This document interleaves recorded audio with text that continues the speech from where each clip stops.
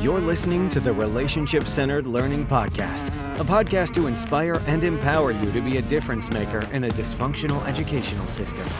Hear weekly from adults and students who are having a radical impact in the education space as they share from their minds and hearts, giving us practical tools that we can take back to our classrooms and campuses. Here to take you outside the educational box is author, disruptor, and your host, Kevin Curtis. Hey everyone, welcome back to the show. On today's episode, I sit down with an interview with Denise Circle Mama Holiday. Now, this is my 50th episode, so I have waited to utilize this opportunity to interview my co-founder and one of my great friends in the work that we do at National Educators for Restorative Practices. And so Denise and I sit down to reminisce a little bit about the first 50 episodes, along with talking about the impact of the work that we do, our personal growth, and some just personal connections that we've been able to make over the years. So thanks for tuning in to making it to our 50th episode. I will tell you, I really did not think I'd get here when I first started this podcast, but I'm really excited that despite some maybe the opportunities that we haven't released on a regular basis lately, or that we've been able to struggle, that we've made it to 50 episodes and that you have made it with us. So, hey, thanks for tuning in. Let's get started. Welcome to the Relationship Centered Learning Podcast, where we put relationships at the center of all learning. Ladies and gentlemen, we have made it to episode 50 of our first year of the podcast, and I could not think of a better guest. You have heard her before as my co-pilot, co-guest, and co-founder, Denise Circle Mama Holiday. Welcome to the show, Denise. Woohoo! Number 50. We getting up there, brother. Hello, everybody. So glad to be here. Oh, my goodness. Well, I welcome Denise to the show. And before we get started, just like every episode, we want to do just a couple. We're just going to do a couple of GTKY questions. And Denise will just kind of bounce them back and forth. So Denise, what kind of question you got for me? All right, Kevin, here's one for you. So you are creating your ultimate sundae. I want to know what you're putting on it. It's real simple, friend. To be real honest with you, it's going to have like hot fudge or chocolate syrup or hot fudge, either one of those. And to be simple, just a little bit of like peanuts, sprinkled peanuts, and a little bit of whipped cream. I'm real simple. That's it. You asked me now, right? Yeah, no, I was just making sure. I thought you were going to make a comment. Okay. So, all right, Denise. All right.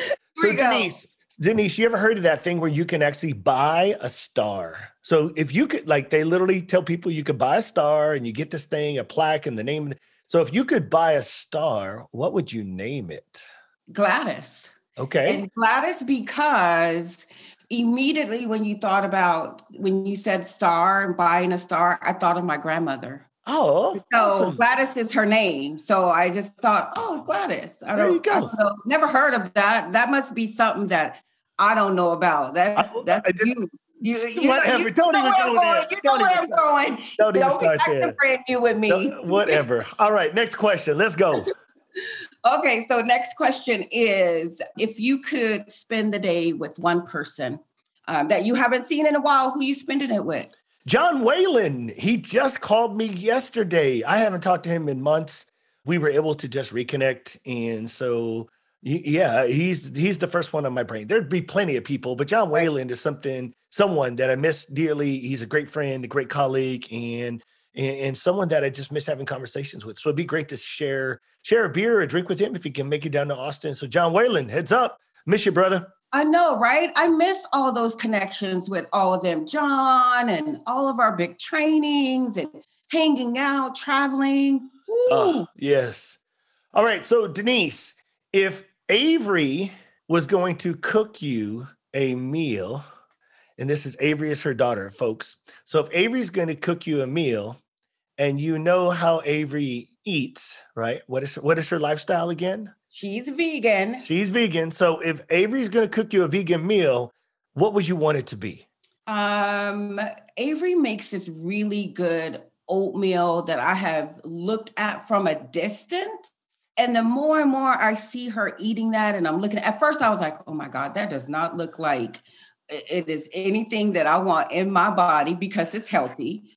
But the more and more I look at it and she makes it all pretty. It's oatmeal with fruit. She puts turmeric in it. No butter, of course. No sugar, of course. But I would most definitely try it. And that girl, let me tell you what she did. She got me to go vegan for a week. Okay. Like, so not just vegetarian. I'm with you. Vegan. So how was that for you for a week? Actually, it started off kind of rough. I told you about it. No Big Red. And guess what? Here's the one thing that I still have left from it. Okay. Water. Oh, like I have not had a Big Red since I went that whole week. I was in the kitchen throwing down, straight, clean eating. I felt really good, man. I even was like, had on my leggings. You know, big girls don't usually wear leggings like me. But baby, I was sporting them leggings, feeling really good about it. Oh my God. That is awesome. Yes, oh my God. It was good. Well, that is kind of the GTKY abrupt version of our show today, because Denise and I have a lot to talk about. But hey, before you really dive into today's episode, we have a couple things that are really going on that we're excited about. We're still in EDRP, transforming that slow transformation to relationship-centered learning. So we've got a couple opportunities. One, join our Facebook group. All you have to do is head over to our website at rclfirst.com. You can click on a link and you can join our Facebook group. Second one, you can also go and join Denise circling 3 times a week. And if you want to join those circles, we've had people, Denise, recently you've had a few people that really surprised you. Didn't you have some people like further outside of usually where our circle of connections were? Didn't you have some people show up recently for a circle from somewhere else? We had people from Georgia, the country. We also had people from, I can't even remember. Was it Amsterdam? Okay. Showed up. We've had people from all over. We get new friends every week, and it just amazes me. Uh-huh. And what amazes me is that they're finding out, like in ways, they're talking to a friend who, one, was listening to your podcast, and they told them about your podcast and Circle. They heard about it there, but also some articles. Like a lady said, they Googled Circle and she found out that there was like virtual circles on Facebook, and she just decided to join to see what it was all about. Well, let's stay there for a second. I'll bring up the virtual conference and stuff in a minute. So if somebody was a listener and they've never thought, well, then maybe they thought about it or even haven't considered but haven't done it, what would be something that you could help describe what that circle looks like and what those experiences look like for the educators that show up that don't really know anything about us, that just show up from Amsterdam going, hi, I didn't know what this was going to be like? So I don't want to sound cliche, but this is keeping it 100. Community. We have built such a tight-knit community in these virtual circles that it kind of feels like family coming together. We haven't seen each other in a while. Some showed up and thought, oh my God, I have to know about restorative. I have to do this in my class or with my students. And no, you don't have to have any experience with Circle. You don't have to know anything about restorative practices or relationship-centered learning. If you want to show up and connect with other educators across the world and find out what's going on, have a little fun doing it, Virtual Educator Circle is where it is. So what are some of the takeaways that I know you and I talk all the time. But I'm trying to reflect on some of those conversations where you said, man, some of these educators today left feeling this, like it was either really like therapeutic or almost to the point where like I felt heard, but I also felt like it was fun. I mean, what are some of the takeaways that some of the educators are taking away from some of those circles? A lot of educators, being really honest, are struggling trying to figure out how to connect with their students in a pandemic. Okay. And so when they showed up and saw, is it really that simple to connect with students and they're on the other side of a screen? Being able to like figure out what that looks like, sounds like, or feels like was eye-opening for one of the educators that showed up. She was like, I just didn't even think that this could be possible. And in fact, I really wanted to show up because someone told me about it to say, oh, there's no way that can happen. You cannot connect with kids on a virtual circle. And she really was blown away and balked. And that it can be done. It really filled her bucket. And what was surprising is in that circle, she got really emotional at a time. I don't remember what the question was that we asked. We were talking about self and stress and how we manage it. And she said she was not a very open person, like to share her struggles with other people like me. Like, I'm going to keep it in because I have to be the strong one. But she said it was something that she felt that just allowed her to, like, it just rolled out of her mouth. She said, I can't believe I just shared that with complete strangers and I'm getting emotional about it. She was like, what the hell just happened? Yeah. So it's really a connection that's hard to explain. Once you get there, you really get to that experience that comes from it. You have a sense of wanting to take that back to your campus, to your students, or, even your family that you're not able to see right now. Yeah. Well, I think you just, you and I talk with so many people in a variety of different ways. I think what you just talked about were some powerful words for me. You use the word explain. It's hard to explain unless you experience. And as I look back at our history and what we're trying to do and what we've been doing in schools, I think that kind of summarizes the hurdles that people can say, so what do you do for a living? I train teachers and students how to build relationships with each other. What does that look like? Well, you're this and you're like, but then once they participate in some of the tools or the opportunities, like you said, it's okay to read it. It's okay to watch the video. It's okay to listen to us break it down.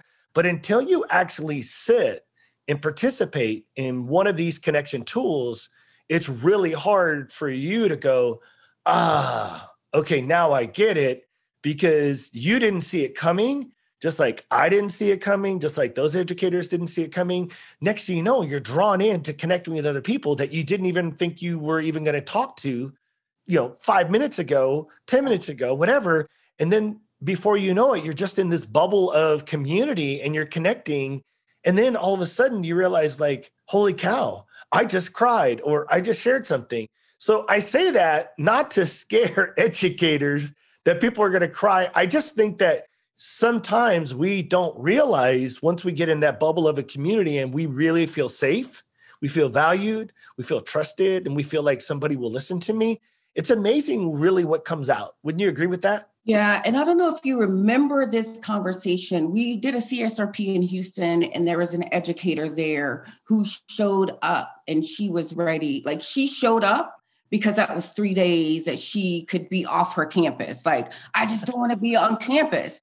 That was the reason she showed up. And what she said to me, being able to be rejuvenated and understand the depth of what it really means to connect with someone else. She said, I was ready to put in my notice to quit. Right. And so to come to this training and understand not only the theory, but also experience that sense of connection to where it recharged her to say, you know what? I think I can do this. Maybe I'm trying to do too much to fix this kid over here or to connect with that teacher, when I can just take a step back and calm and be simple. I was thinking the other day, riding in the car, I was like, we focus so much when we walk in a room. Think about this. I want you to think about it.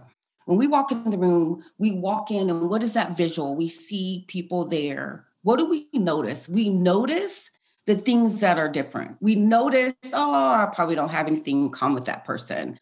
Or, oh yeah, they like jeans, I like skirts, right? Or they look this way, I look this way.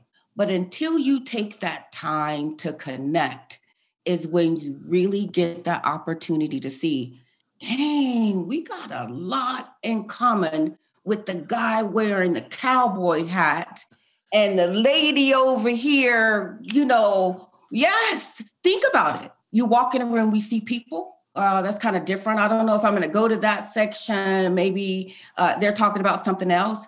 But if we pause and really get to know, like we do at the beginning of the show, get to know each other, boy, we have way more in common than we do different. Well, and I think that's what our tools are designed to point those people. And so they realize, it's like a compass, everybody's spinning, looking for a direction. And after you listen and you hear people, you realize like we're all pointing in the area that we're all struggling in something, right? I may not like jeans, but I like skirts, but I all like queso or, whatever it is that you do, we start pointing in that direction. So I'm going to circle back because you brought up naturally a CSRP. So for our listeners that are not familiar with the CSRP, it is not only a great way to escape a campus for 3 days. I'm joking. It's our 3-day training. It's called the Certified Specialist in Restorative Practices. And we actually have one coming up in June 22nd, 23rd, and 24th in Austin, Texas. You will have a link that you can go to our NEDRP page or our RCL page, either one, and you can get a link on any of those pages at rclfirst.com or nedrp.com, and you can click on a link and you can join our 3-day CSRP. Now, that 3-day CSRP is going to be in person. It's going to be limited to 30 people. We will have enough space to have social distancing. We will have thermometers. We will have hand sanitizers, a lot of safety taken into social distancing. Masks are definitely optional for those of you who want to feel comfortable with it. So all of this is going to happen. But in the middle of this pandemic, we're still going to offer a 3-day live training. And that's going to be June 22nd, 23rd, and 24th. Now, if you say, what is that training? It's everything that we have, we throw it at you. The first day is all going to be about the introduction of the mindset. And then it's going to break down a majority of our proactive tools. Then day 2 is really about circles, how to be successful and sustain community building circles in the way that we build and unpack circles. And then day 3 is how do we respond to student misbehaviors, challenging behaviors, and then we leave you with what we have developed called differentiated discipline. So it's all of our content and curriculum packed into 3 days. So when you think back on our 3-day trainings, Denise, what would you kind of tell people that just to give them an idea of what an example of participating in that 3-day training would look like? So a 3-day, participating in 3-day training, of course, you're going to get lots of content. But I think the thing that allows our educators to leave and go back and provide connections with their students is the experiences. We're going to walk them through each tool, really break it down so they, 1, understand it, 2, they get to model that tool we broke down. And then 3, they get to kind of sit in our place and facilitate unpacking that tool for others. So we're hitting on 3 points. You get to experience, you get to model, and then you get to unpack as if you're teaching that or showing someone else, i.e. your students. But also you're going to have a little fun. We know how to turn up at our CSRPs. We turn up, yes, we do. And connections, a big room of nothing but networking with other educators across the state or nation, doing great things for kids. No, I agree. I think it's spending 3 consecutive days. I know it's hard, but what we have found out, when you continue momentum and you continue to build community while still receiving the content and then getting the opportunity to practice the tools in small groups with small group facilitators, I mean, you're getting the best of all the worlds that we can give you. We're giving you the opportunity to connect not only with us, but with the people in your group. And that's in your small group and in the entire room. That's why we're also keeping it to 30, because we feel like that's a comfortable number that people will want to be around with, particularly the space. So we've got enough space to actually hold 50, but we're going to be putting 30 in there. But then we're giving you the content, the way that we unpack the content in that real form, and then the ability to go practice it and then take a deeper dive in it. So there's just so many different ways that you get to put your hands on and with and around and all the things that we do. So we believe it's our most powerful training. So again, that's going to be June 22nd, 23rd, and 24th in Austin, Texas. So the Seg Back Way here, we typically have a regular conference, and we've had it every year, and we typically have it in November. Well, with the pandemic, we have pushed that off, and we are now into February. And if I believe the dates, we are into February 17th and 18th and 19th. I think, I can't remember if we're doing, so it's the last weekend before President's Day. And so we will have a link for that, and that will be in Irving, Texas, but that's not going to be till 2022. So what we decided to do was do a virtual conference coming up this July 13th and 14th. So save the date for February 2022, but what we want to do is we want to get speakers and we want people to take this opportunity, since we're kind of living in a virtual world right now, we're going to host a virtual conference. And it's not going to be all day. It's going to be a modified day where you're going to get a chance to hear 4 breakout sessions a day. We're going to have an award ceremony. We're going to have keynotes, different speakers. We're developing all of that right now. But July 13th and 14th gives us an opportunity to unpack who we are, what we do, and bring in so many powerful speakers July 13th and 14th. So Denise, if I said, who does Circle Mama want to make sure that she says, hey, we need to have this person speak at our conference in July, who's one person that's up on your radar that we need to make sure that we get to the conference in July, the virtual one? Oh boy, one person. Well, you know where I'm going. Well, Go ahead. I need the students, man. I need those students. But say if we're not thinking about students, I think the most powerful voice in the room is students.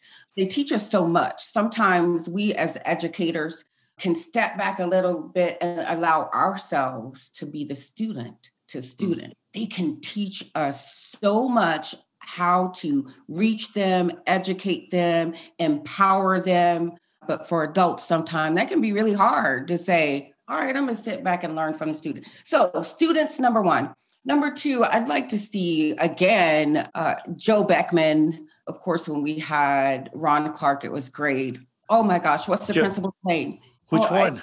I just drew a blank. That's okay. James Whitfield. James Whitfield. He just texted me today, checking on me. Absolutely, yeah.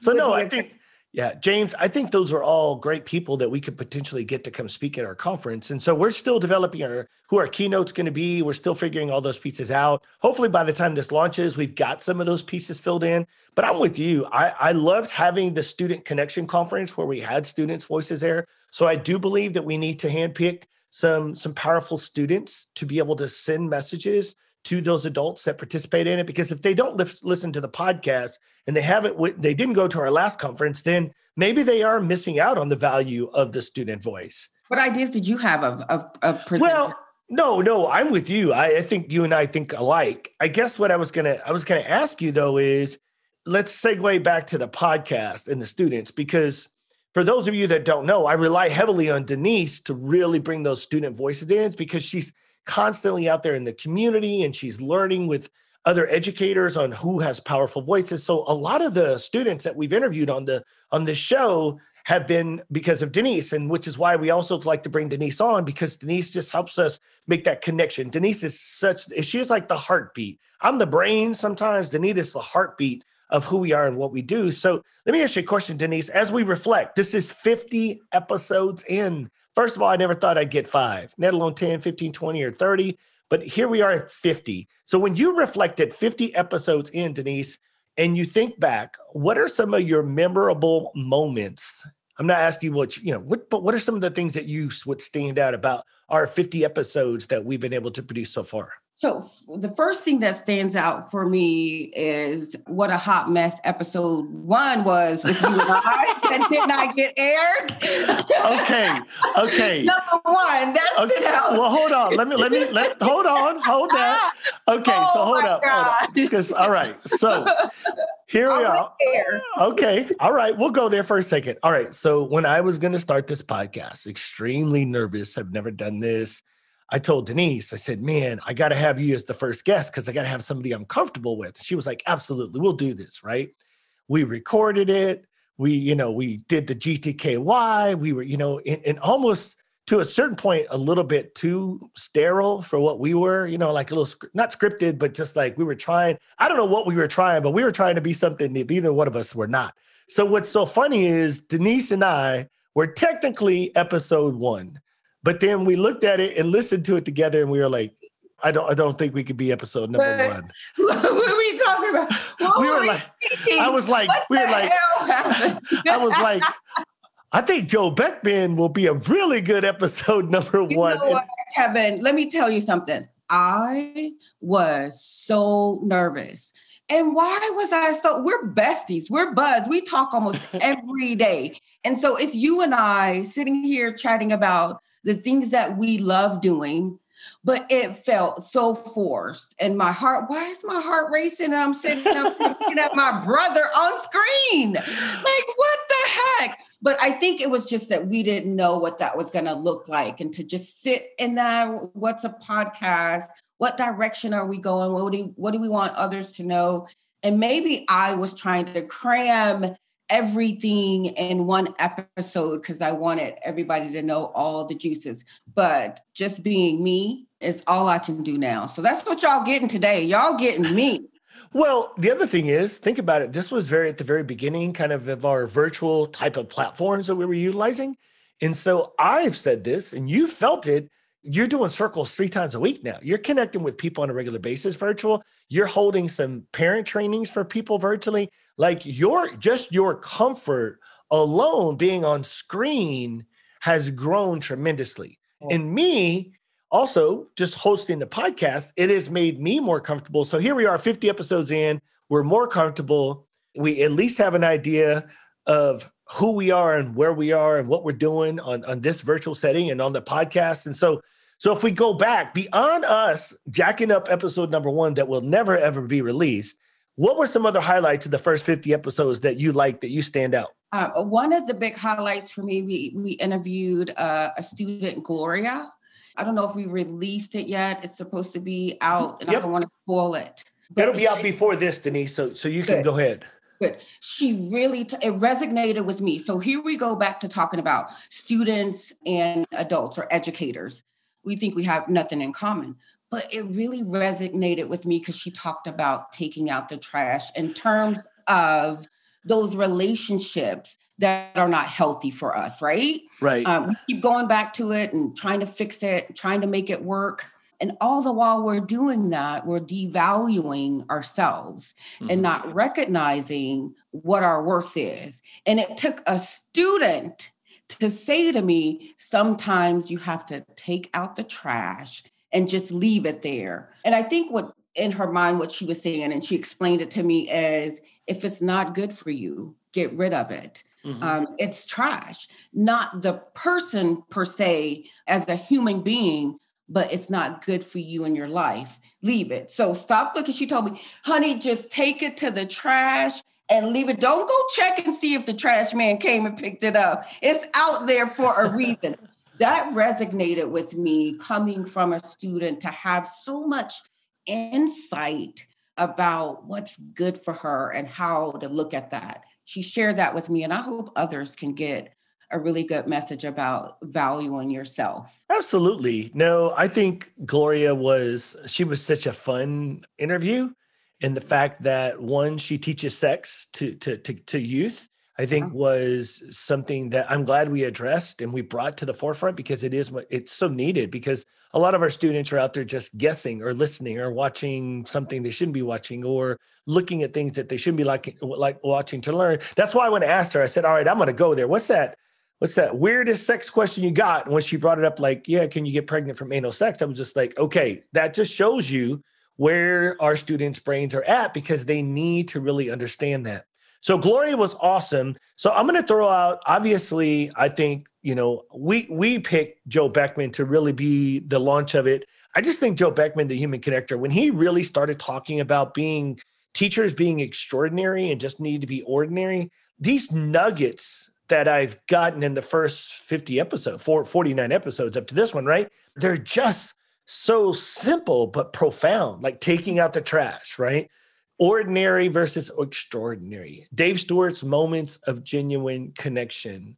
When we talk about Maureen Polero, talking about, that was a great one. Routines and relationships. Routines and relationships give you regulation, just like these little mic drops and dime moments that I'm just like, made the work that we do, it just oversimplified it, but also explained it in ways that I just didn't have that vocabulary. What else are your thoughts? Well, Kevin, I want you to think about all the nuggets that we received from the podcast.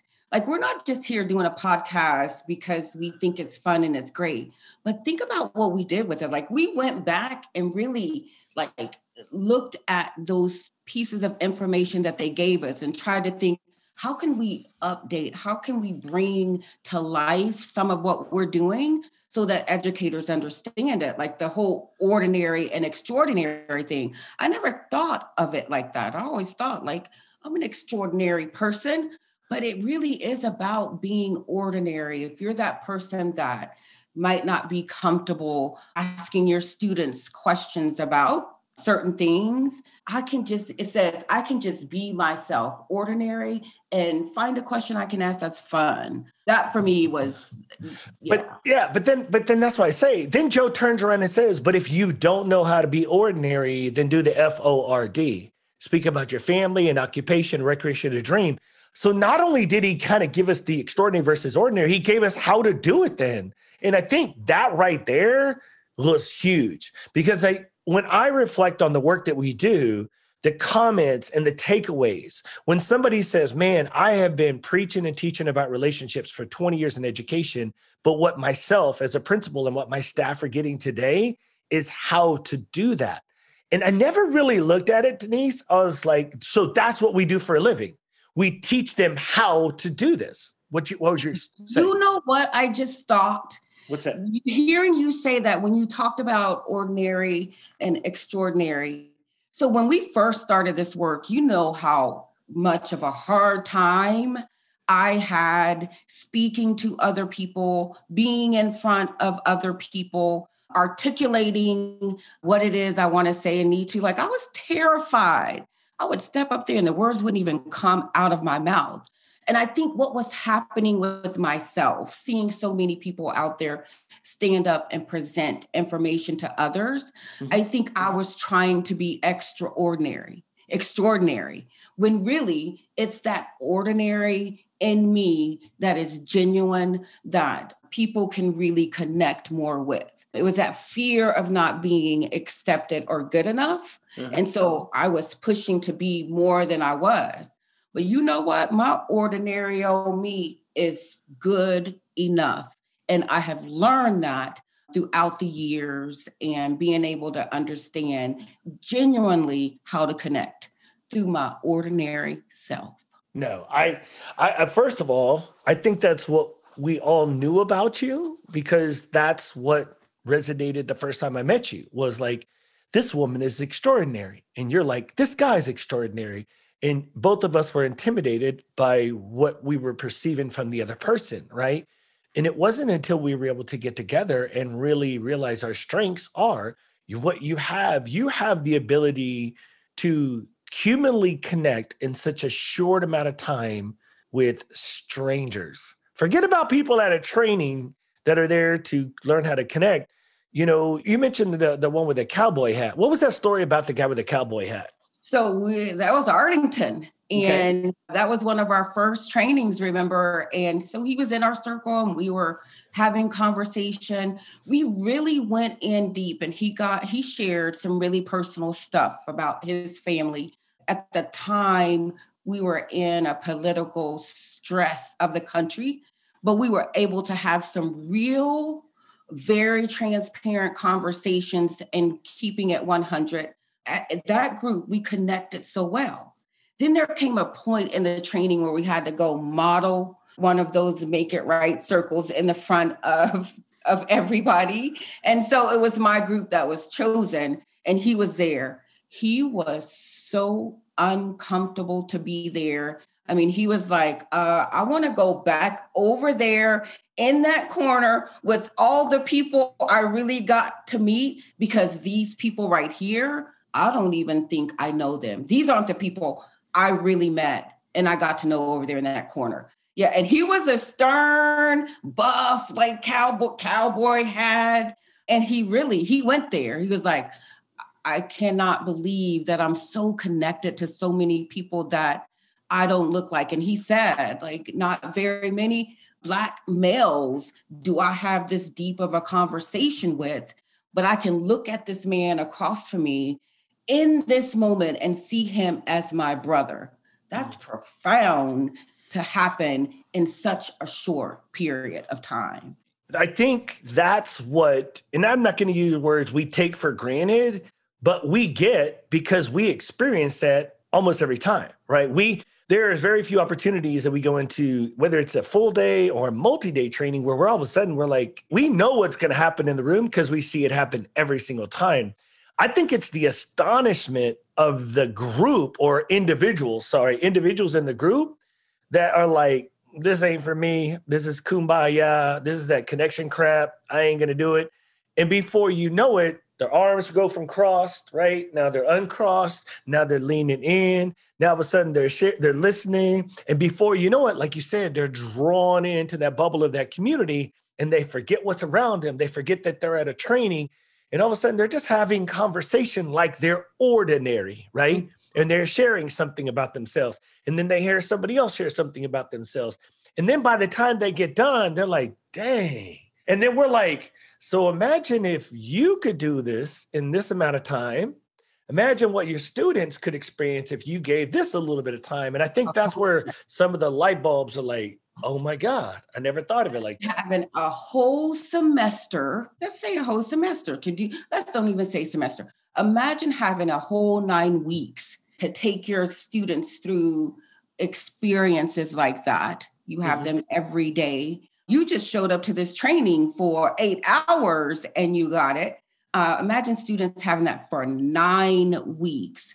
What type of tight-knit community you can build in your classroom, a place where students really feel like they belong. Because I think that's all students really want. As we did a lot of interviews with our students on the podcast, they talked a lot about like wanting to know that they belong somewhere, that the teacher's seen them, heard them, that the teacher cared about them.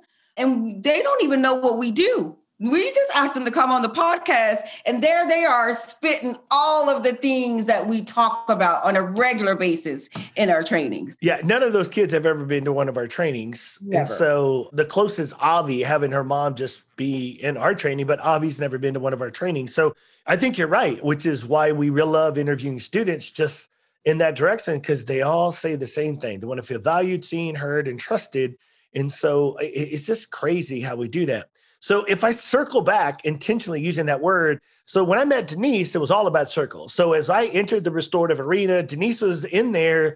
I was more of a partial lead presenter, and then I started leading more and became that type of position. We were both working for the University of Texas and Texas Cajun Agency as subcontractors, and our worlds collided. But all I know is Denise was able to facilitate circles around me. You were so beyond proficient. Circle was what I call, the reason I gave you the nickname Circle Mama was because it was like your baby. Like you cared for it, you nurtured it. I facilitated it. No, you nurtured it, you loved on it, you hugged on it. And when your people would leave their group, y'all are like taking pictures, exchanging phone numbers. Y'all are like, woo, we're best friends. My group is leaving like, hey, this was great. Thank you, Kevin. It was all nice to meet you. And I'm like, what the hell? Like, how come? And then if my group bled over to your group, I'm losing my group over there. I'm just like, okay, what does this woman have? Okay. So I still have connections with them today. That's Denise, how we got Velo. I know. So that's what I'm trying to say. So Denise, to me, is probably the most amazing person at facilitating conversations, particularly in the shape of a circle. Denise can do it with a stranger sitting next to her at a restaurant. But the idea is that when we do circles, Denise is so above, beyond, and proficient in this. She is amazing in this. And so when we started realizing you had this strength, this superpower within you, right? Then when we met John Whalen, who I mentioned earlier he is now a principal up in the Northeast. He was at Binghamton and he lives in Conklin, New York. And so when we were meeting John and we started to connect with John, we started to see John's passion rise in your skill level, and you guys started to make a connection. And then John and I had pitched the idea. John had become so like a craft of circles, and we've already had him on the podcast, so they know about John and the book. But I want you to talk a little bit about the book, and I want you to talk about how you and John, because you were really nervous, and I'm going to use air quotes, to write a book. And so talk about that little bit of how John made you comfortable and how he made some recordings of you and how we were able to interweave you into the book and to make you part of being a published author. Let's share a little bit about that story. I still can't believe it, even imagine that I can call myself a published author. But, John was in that circle too with the cowboy hat guy. That was like the first time that I think he got to like really experience what we call the spirit of circle. Like he was blown away. It was beyond the circle. We named it the Steel Magnolia Circle because it was so much. So people don't take out. It's not that everybody cries. I'm just saying we called it the Steel Magnolia Circle, and Clara Elliott was in that circle too. Yes, John kept saying, "What just happened? What just happened here?" So moving forward, I think that just sparked something in John wanting to be able to get that down in a book to share with others, and he kept coming for me, man. He kept saying, Circle Mama, I want to collaborate with you on this book. I want you to help me. I mean it. And I'd be like, yeah, okay. He'd call and ask me about a circle he was planning, and I'd talk him through it. And he'd say, hey, I want you to be part of this book. And for me, I know, part of the big thing for me is like trusting people at first. Like I just didn't trust. Like, why? What do you want from me? One, trust, and then value. Like, I'm not good enough to write a book. I can't write a book. I'm going to spell all the words wrong. I'm going to, no way. It was so much fear that at times I was paralyzed. He would call, and I knew he was calling to talk about that, but I didn't want to. But he was so kind to figure out, you know what, Denise, I want you to just have a conversation with me about, the talking piece. I want you to have a conversation with me about the centerpiece. Why the centerpiece? And little did I know what he was really doing is getting my words recorded that we would then use in the book. I thought that was genius because there was no way you would get me behind a computer trying to type up something for a book. It was really such an honor. And we navigated through trying to figure out how to make it as much about who we are and what Circle really is. I was so scared, Kevin. I just feel like, oh my gosh, they're going to think, who is this woman writing? I know, I'll admit it. I'm horrible at writing. No, well, we all have our strengths. And I know you so well. So the whole point about is I know what typically gives you anxiety and fear and intimidates you.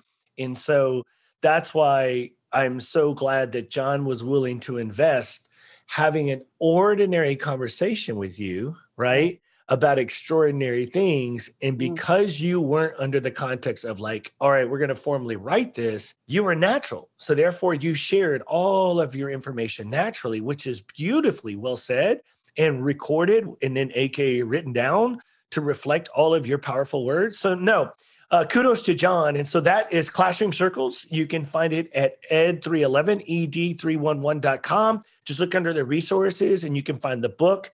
And so the last thing I'll just say about it was, hey, when y'all did the book signing, what did that feel like? When people showed up to get the book signed, how did that make you feel as a person inside? Man, I think for once in my life, I felt like, you know what, Denise, you have a gift that God has blessed you with. Uh-huh. And you are now sharing that with others. And today is your day. Like you ever had that moment where you can say, this is my time and I get to celebrate me. I don't celebrate me. I celebrate others, right? I want everyone to know that they're awesome. But when I signed that first book to my mom and to see the tears in her eyes and these were her exact words. She said, my baby made it. That I made it. Like I made it. Whatever that looks like, being a girl that came from the hood, a hard life, we struggled big time. Sometimes not having lights on, sometimes not having food, being a student, not being seen, feeling invisible. As my mom worked so hard to try to provide for us, working 2 jobs, we didn't have meals. And to hear her say, I'm so proud of you, you made it. But more than anything for me, to be that person that my kids could look to and be proud and know there is absolutely nothing you cannot attain if you don't want it. And I will always speak life into them. And you know why? I had people speak life into me. I had people guide me. Like, if I'm going to keep it 100, Kevin, had I gave up on you, and I was ready to give up on you, man, I'm serious. I was ready to give up on you. Like, and it wasn't that to give up on you, but to push you back out of my life. Because I'm like, why does this man keep coming for me? What does he want? And I was moments away from just saying, can you just leave me alone already? Mm-hmm. But God placed you in my life so that you could help me see that there is a light and a gift that he placed in me that the world needed. If it wasn't for you, like really hounding me with that, who knows where I would be. But what I will say is I'm exactly where God wants me to be right now, beside my brother. Absolutely. Well, I appreciate it. I think, unfortunately, other people value people by either their education, their title, the amount of money they make, the way they speak, what clothes they wear. I think for whatever reasons, Denise, I saw so much value in you for what you brought to the table of just human connections. I think people, if you've listened to the show long enough, I was that assistant principal suspending kids, that former football coach. I could put a tie on, I can impress people. I can play the game and be who you need me to be. I can shapeshift into that code switch into those things. But at the end of the day, I was leading this initiative that at this point we had only scratched the surface. And even though I had scratched the surface and I was one of the few voices in the state of Texas that TEA would trust with the UT product to put out in front of administrators, I was honored. But what I couldn't get them to understand is you brought the deeper experience to these practices, these tools, these circles, and these ideas, and just the idea of community. You brought deeper value to building community than I had tried and attempted in the 3 years at Ed White. So for me, when you saw me speak, you were like, whoa, this guy's intimidate. He's well-spoken. He's well-dressed. He's articulate. The people are laughing. I remember you sharing me all those. Yeah. And go ahead. Yeah, like not just sharing all those. Now, it wasn't like, no, this guy's great. He articulates. There was like this intimidation I felt about you that was like unexplainable. Like, I was curious. Here I am saying, in one sense, I want this guy to just leave me the hell alone. In the other sense, like intriguing and hearing you speak and what you have to say. And I will never forget the day you told the story about the young ladies on your campus, and being who I am, they got into a fight, some, Black females, and the mamas, coming up there. I know all about the mamas coming up there because, look, my mama would have came up there. But you talked about that mama saying to those young ladies, oh, strong Black women don't fight. And the minute you turned around and said, after I heard that mama speak, I wanted to be a strong Black woman. You got a white man standing up there doing a training, talking about being a strong Black woman. That was all she wrote. And when you got down from that speaking, I said to you, baby, you just took them to church. And here is why I say you took them to church. I'm very observant. And so I would just watch the crowd, watch the audience as you were speaking. And people were, maybe they had it's like you talked, they had their arms crossed, right, or whatever. But as you begin to tell that story, and it was so lifelike, like I could feel like I was there.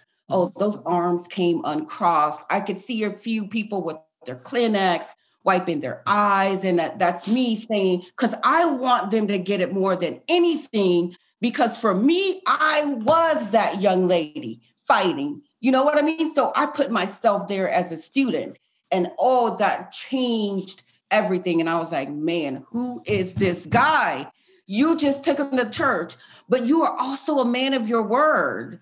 Even though you came back and we had a conversation and you were like, you know what? I'm going to get you a job in San Antonio. And I was like, yeah, right. I don't know what he's talking about. Get out of here, whatever. But we've been together ever since. And you just have this knack about delivering a message that can truly be felt right where they need to feel it, the heart and the head. So that's really powerful. And that's what it's about, the heart and the head. When the heart and head come together. Yeah, no, I agree with you. And I appreciate that. And it's just so funny is because, yes, I remember telling the story. Yes, I know it's one of your favorites. And I remember still coming off and you high-five me and you'd say, man, you just took me to church. And then I still remember being in circle with you. And I think that's where the tables turned.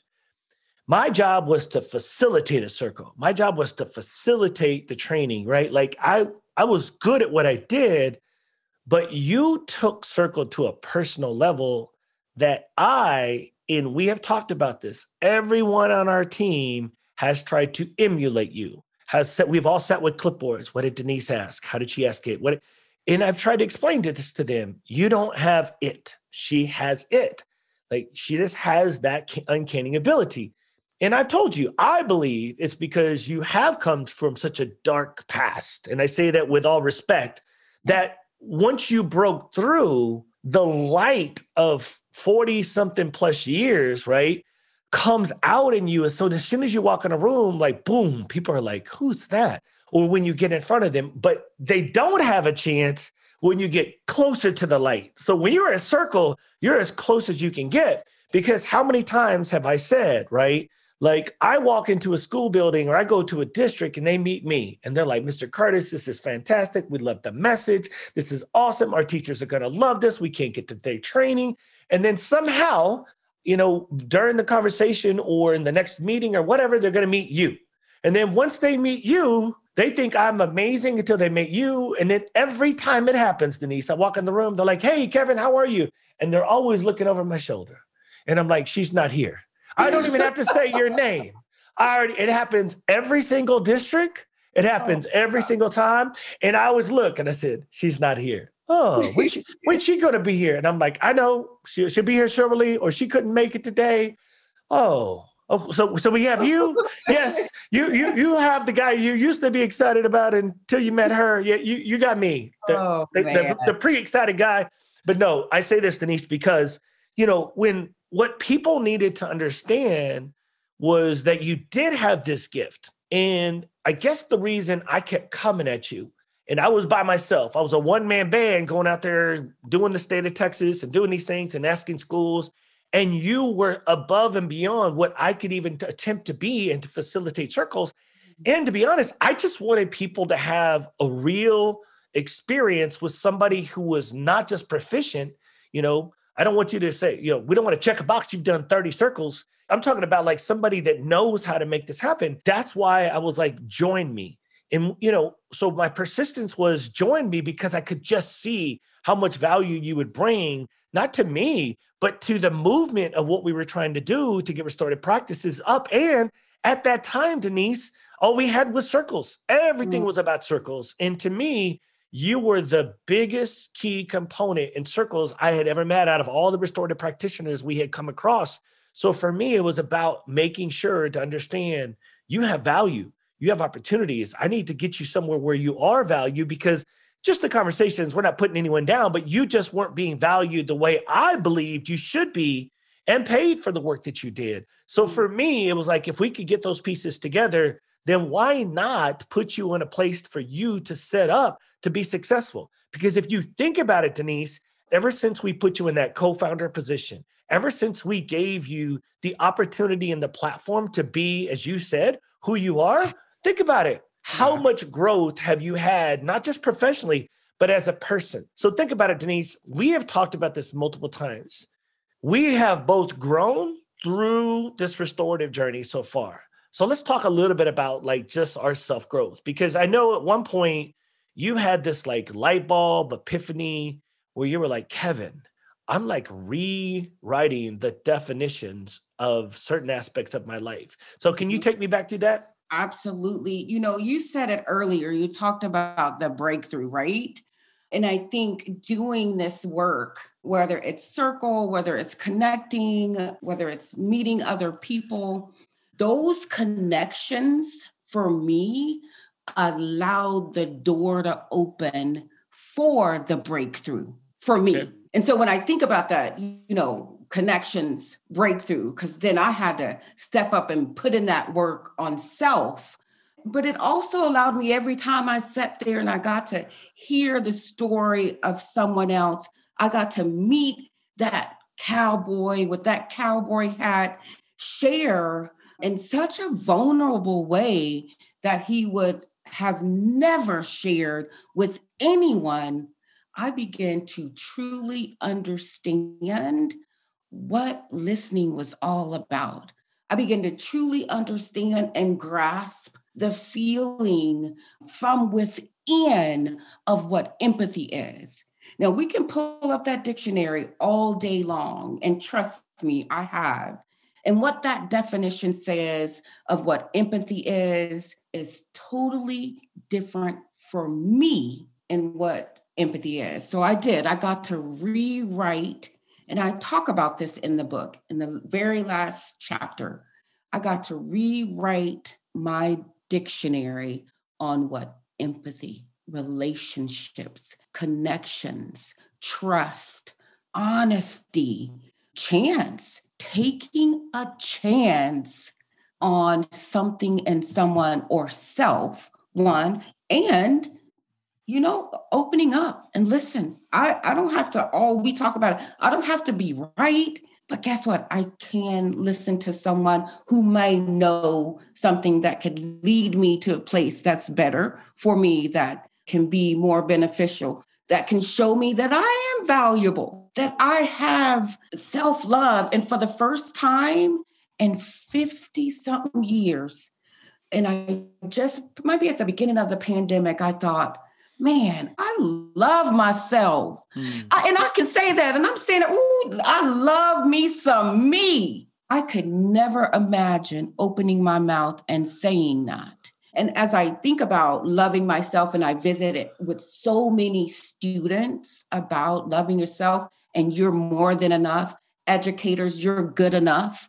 I started thinking, man, you got to believe what you're saying to them, right? Right. And I do. I love myself. So I had to stop being hypocritical and find a way to truly love myself, no matter what it looked like on the outside. Right. I really love me inside, which in turns lets me know there ain't nothing about this outside that I do not love.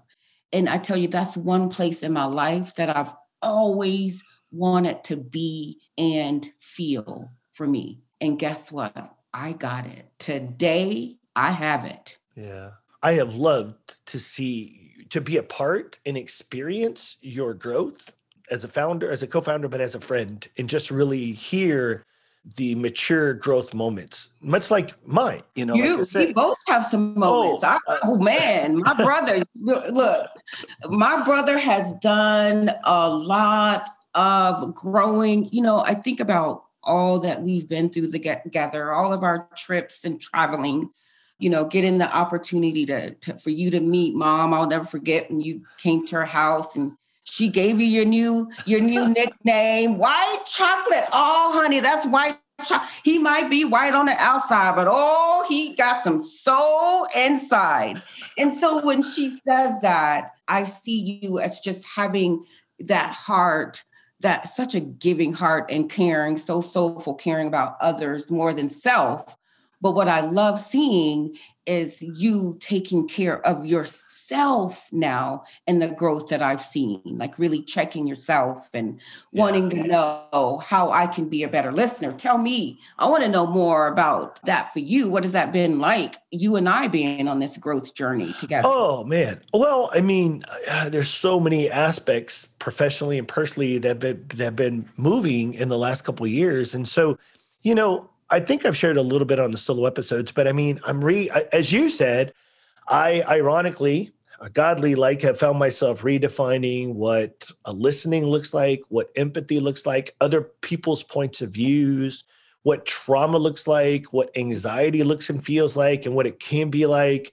In addition to that, unconditional commitment. I mean, there's so many little definitions that I feel like it, like you said, it took me 50 years, one, to even figure out where I was on the page of those as a definition of what those meant and were to me, because they weren't really modeled, and I think I didn't have anybody modeling, or other than, like you said, reading a dictionary. I didn't have anybody really telling me how to apply what those things look like. And I'm not making excuses for my choices or my voices. I'm just saying, like, now, for whatever reason, both of us, turn 51, and all of a sudden we're reflecting. But I've said it multiple times through many episodes, like, what this work has done is given me a lens of intentionality. And in other words, like, words have intention. And therefore, whether you intended to or not, I've always said it, the biggest thing I've taken away is you can't tell someone how they should feel, right? So that was really, really hard for me, because evidently I was telling people how they should feel. I'm like, you can't be mad at me because I didn't mean to make you mad. They're like, you just tell me how to feel. I'm like, dang it, I'm doing it again, right? I'm talk over people. I wasn't listening. I was listening from here instead of listening from here. And we teach listening from here, from the brain. I'm pointing at the brain, people. Is that this is where you learn to, reply, correct. You're already thinking of the next thought, where what you have taught me and what this work has taught me is listening from the heart. Sometimes is just listening to listen. That's hard. It's hard when you don't know how to do that, or if you don't practice that. So there's so many avenues that have allowed me to grow. But I believe, like you said, despite my mistakes and despite other circumstances in society dictating my worth, I love myself today. I'm more proud of myself. I love myself. I understand accountability more than anything else. I reflect a lot.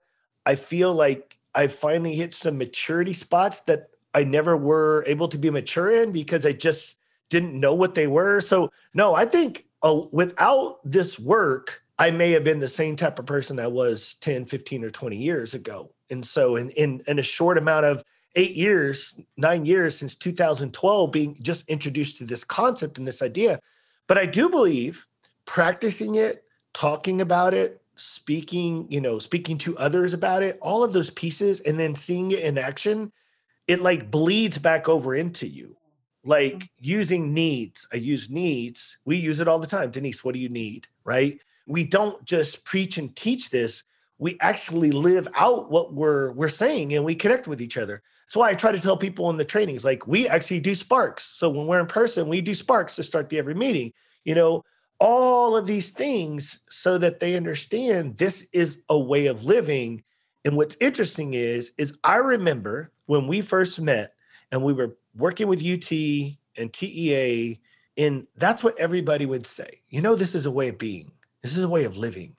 Not saying anything derogatory about anybody, but I wasn't seeing that. I was hearing that, and then at lunch or after a training, seeing people act or say things different, right?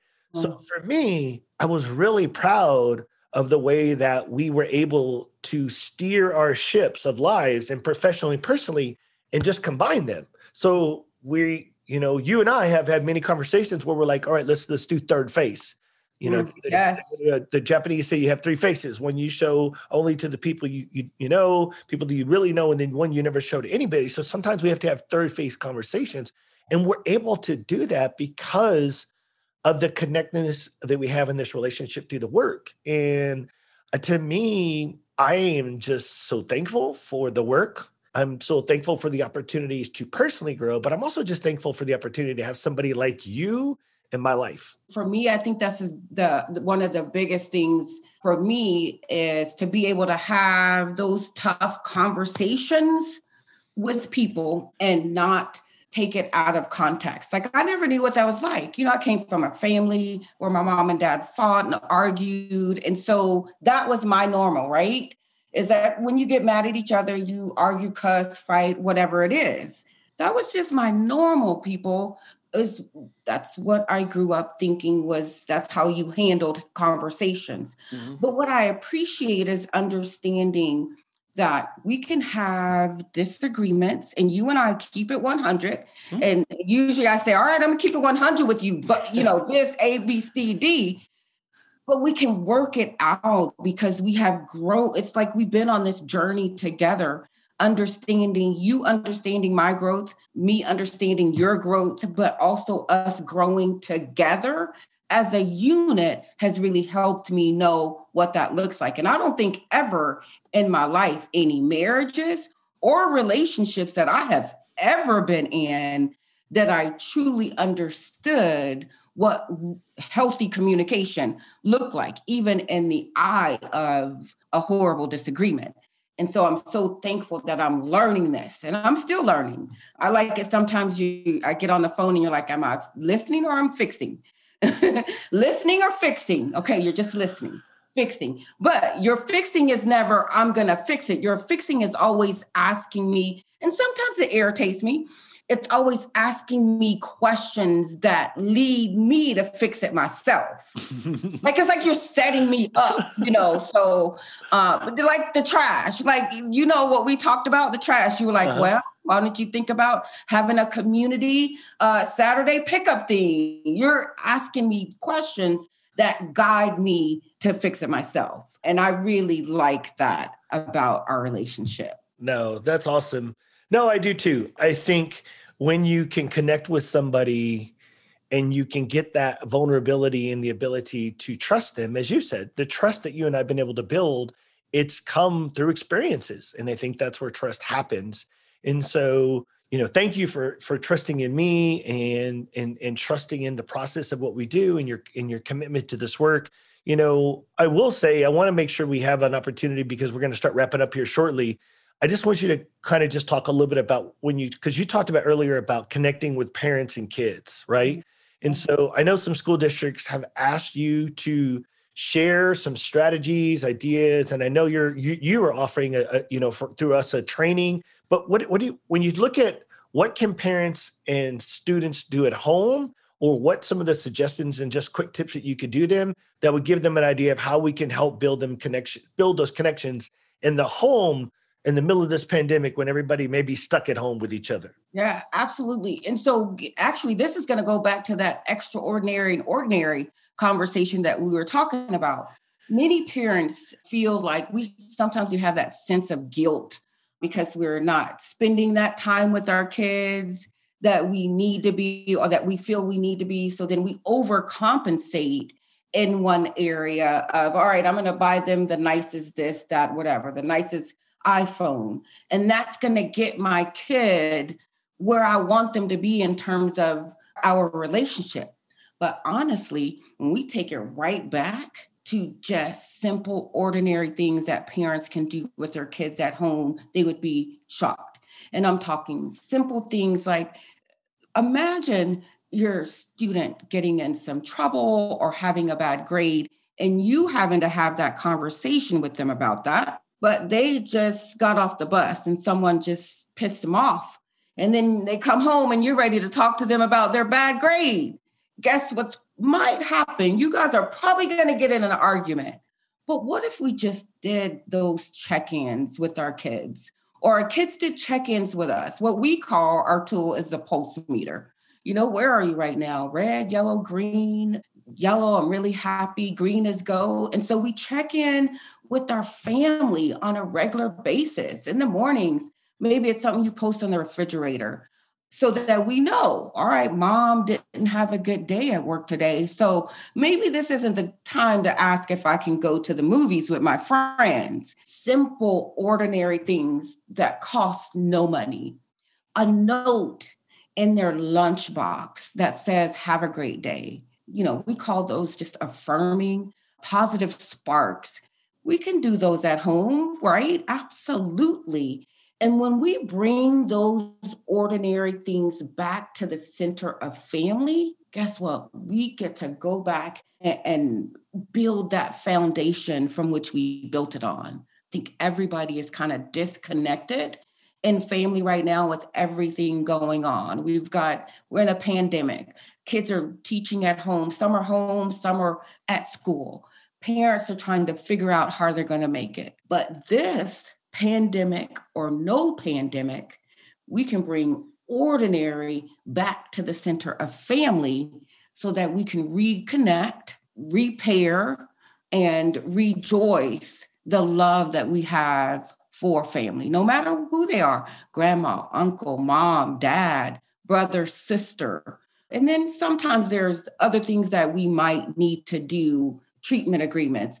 But if we bring it back to simple little nuggets of ways that family can reconnect, let's call it reconnect with one another, that really might be the breakthrough that a lot of families are looking for. Wow. Like I said, I believe that we have you lead the students and the parents and the community on purpose because you're such a profound connector for those people that are looking for ways that are just outside the school. And so we'll kind of wrap up with, if you're interested in learning more about what Denise has talked about and you are a parent at home or you have kids at home or you want to know more about that, just reach out to us. Denise's email is circlemama, that's CIRCLEMAMMA @NEDRP.com. I believe, Denise, I think our 50th episode was much better than the first. What are your thoughts? Absolutely. I love it. I'm so glad we got to do a redo. And that's one thing I want everybody to know. In life, in relationships, in our classroom environments, in connections, there's always a redo. We don't have to settle for what we have right there because we got it wrong. We can always redo it. And here's what I want to leave with you guys. Take the time to be intentional about making those necessary connections so that we can have those necessary breakthroughs that we are all needing right now. Wow. All right, everybody. That has been our 50th episode, 50. Super pumped, too excited for you as a listener to follow us along the way. And I couldn't think of a better person to celebrate 50th with than my best friend and my partner and my co-founder and the person I value in life more than anyone else. And so just tell you, Denise, thank you for being here. Thank you for being along my sidekick when at times on the podcast, when you can squeeze me in between your circles. But listen, folks, we are here for you, whatever it is. We know teachers are struggling, parents are struggling, students are struggling. We may not have the answers, but I guarantee you we are good, but not just good. We're great listeners. We really are fun. We are phenomenal at listening. And if you want to feel valued, seen, or heard, just reach out to us for anything that you need. Hey, thanks for tuning into this podcast. We will see you next time. Thank you, Kevin.